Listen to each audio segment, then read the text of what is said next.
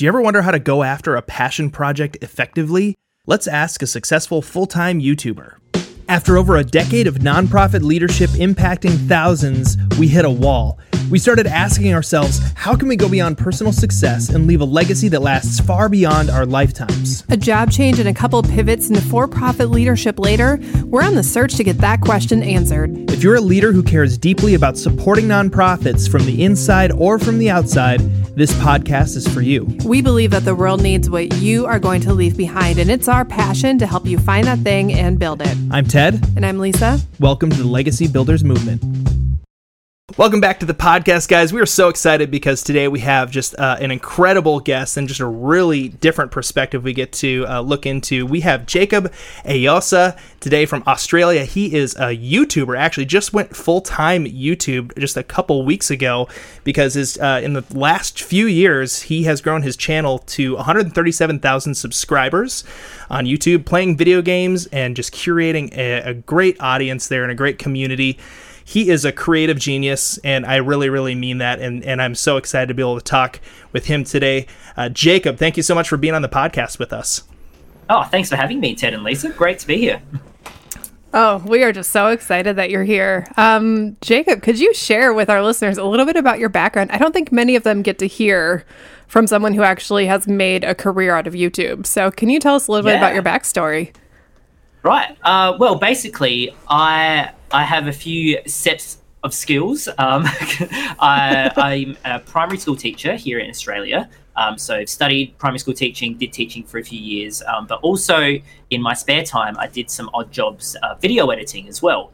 And now, just as my background, I loved playing video games as a kid and growing up, even as an adult, I've just always loved video games because I think they're such a great form of media for people to enjoy. Like, they're so different to movies and TV shows because there's that extra level of interaction. Mm-hmm. So I've always kind of had this fascination of gaming. And so it was about 2015 or so when YouTubing, like playing video games, was on the rise. Like, you had people like PewDiePie, getting tens of millions of subscribers just by playing Happy Wheels and having lots of fun. Yes. And so I was at the point where I just started teaching, and so I'd go into schools and do substitute teaching. And I'd be chatting with kids just about video games because it's something I love. And I'd always have these kids come up to me who are like 8 to 10 years old. And they're like, oh, man, I love playing Grand Theft Auto 5 and Call of Duty. And I'm like, you're 8 to 10 years old. Why are you guys playing these games? And so that was like the main driving force for me of like, I like playing Mario and Mario Kart and Zelda. And these 8 to 10-year-olds are talking about, games that are completely not appropriate for them. So I'm like, how can I show these kids that you don't have to be playing these games to have lots of fun? And I'm like, everyone's watching YouTube now. I'm going to do this. I'm going to make a YouTube channel, and it'll start off really small and everything, but it can show kids that you don't have to be playing Call of Duty to have fun playing video games. So I did a little bit of research, got a game capture card, got a microphone, got a little webcam, and just started playing video games in front of the camera. And because I had this small skill of video editing in the past, I was like, oh well, I can make this really fun, add a bit of memes, make it relevant for kids. And so it got to a point where I was just playing with friends just to start out with, just for fun. And then I just never really stopped making videos because it was something I loved doing. Like, it was just a passion project for me. And a couple years into that, it's just started growing to the point where all of a sudden Google contacts me with an email saying, oh, you've made $100. And I was like, oh, I made $100. I made money from this. So it just kind of kept growing from there. And we're at the point now where, 5 years later, it's a self-sufficient business. So for me, there's still that aspect of showing kids that, you don't have to be playing games with guns and violence and, high sexual nature like Grand Theft Auto with strippers and stuff like that. You don't need that. You can still just have fun playing video games. And especially in this digital age of the internet, it can be a point of business for people, which is really cool. Mm-hmm.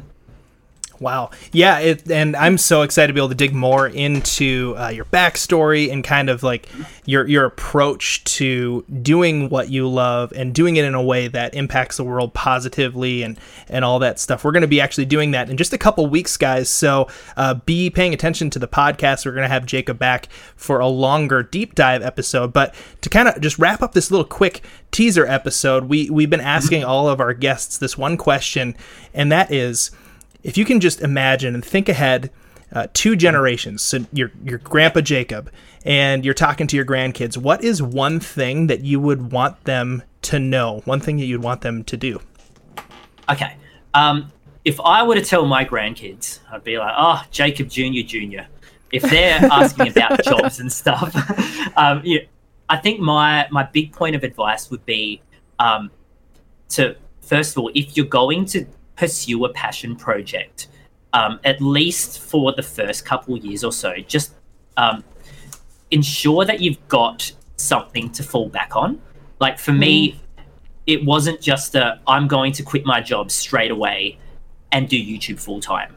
There was so much more of a process of making sure that like I could sustain myself with this business before jumping full-time into it. I know a lot of people do that, and that's absolutely fine, but there's also that aspect of, there's a huge risk involved if you're going to do that. So for me, it was a lot of it was finding a job that would allow me to have time to do YouTube stuff on the side, and for them to be accepting of that, and for them to even help out with that. So I was teaching to start off with, but then it came to a point where I was like, well, this YouTube thing is doing really well. It's probably not at the point where I can quit full time. But I started looking for other jobs. So instead of teaching full time, I became an after school care director instead. So I would work in the morning and work in the afternoon, but throughout the day, I would have all this time to edit. And so I could, go to work, come home, edit videos, go back to work, and still maintain that really good balance of pursuing your passions and your projects, but still also making sure that you've got something to fall back on in case it doesn't work out. And let's be honest, there's a lot of things that go on in the world which don't work out. A lot of people, jump head first into new careers and everything, only to find out that 6 months later they've got nothing. So, that's one big aspect that you can follow your dreams, absolutely, but you've also kind of got to look after yourself as well. So that would be my big thing. That's good. I love that wisdom. Like, if we didn't mention it earlier, the name of his channel is Mr. A Game. And I think it's interesting that Mr. A Game is telling us that we got to make sure we have a good plan B. Just to make sure that we're set up and being wise with the risks that we take, taking calculated risk, even when we're following our passions, which I think is so countercultural. People are like, follow your dreams. It's like, yeah, smartly follow your dreams. I love that. Yeah. Well, Mr. A Game, we're excited, Jacob, to talk more with you in just a couple weeks on the podcast. But until then, where can our audience find you? Oh, well, you can find me on YouTube. Just type in Mr. A Game, or it's even in the podcast notes as well. I'm also on Twitch, so I do live streams every 2 or 3 times a week on Twitch as well. I've also got Instagram and Twitter where you can follow me there, which is pretty fun. Awesome. Well, thank you again so much for being here, and we're looking forward to talking with you more in just a couple weeks. Awesome. Thanks for having me. All right, everyone, stay tuned for the next episode because we're learning about building a wall of financial security from a top real estate agent.